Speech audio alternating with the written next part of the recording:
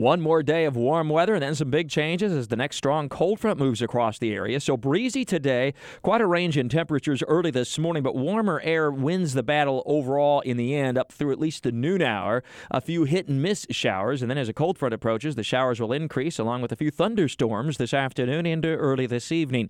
There is the chance for a few strong storms that could produce strong winds and even an isolated tornado threat, but it does not look to be anything that would be particularly widespread. We'll continue to keep you updated, of course, through the day, and any warnings that are issued, we'll have them immediately for you on the radio and TV side, and, of course, online as well. So temperatures this afternoon reach the low 80s before the showers and a few storms move in, and once that happens, the temperatures will pretty quickly drop into the 60s.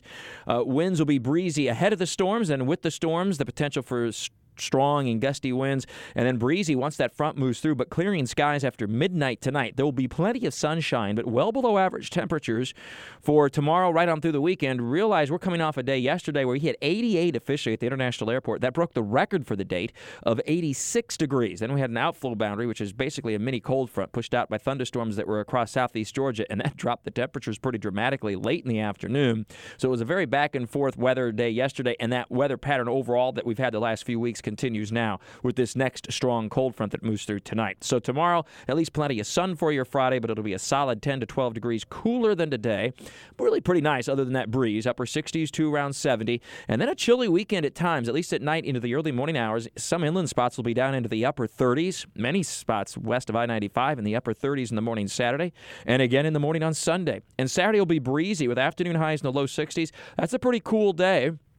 Sunday is milder with less wind in the afternoon. It's the pick day of the weekend, though the weekend as a whole doesn't look too bad. Sunday's temperatures reach the upper 60s in the afternoon, and then the start of another warming trend early next week, of course, start the new work week on Monday. We're into the mid-70s by late in the day.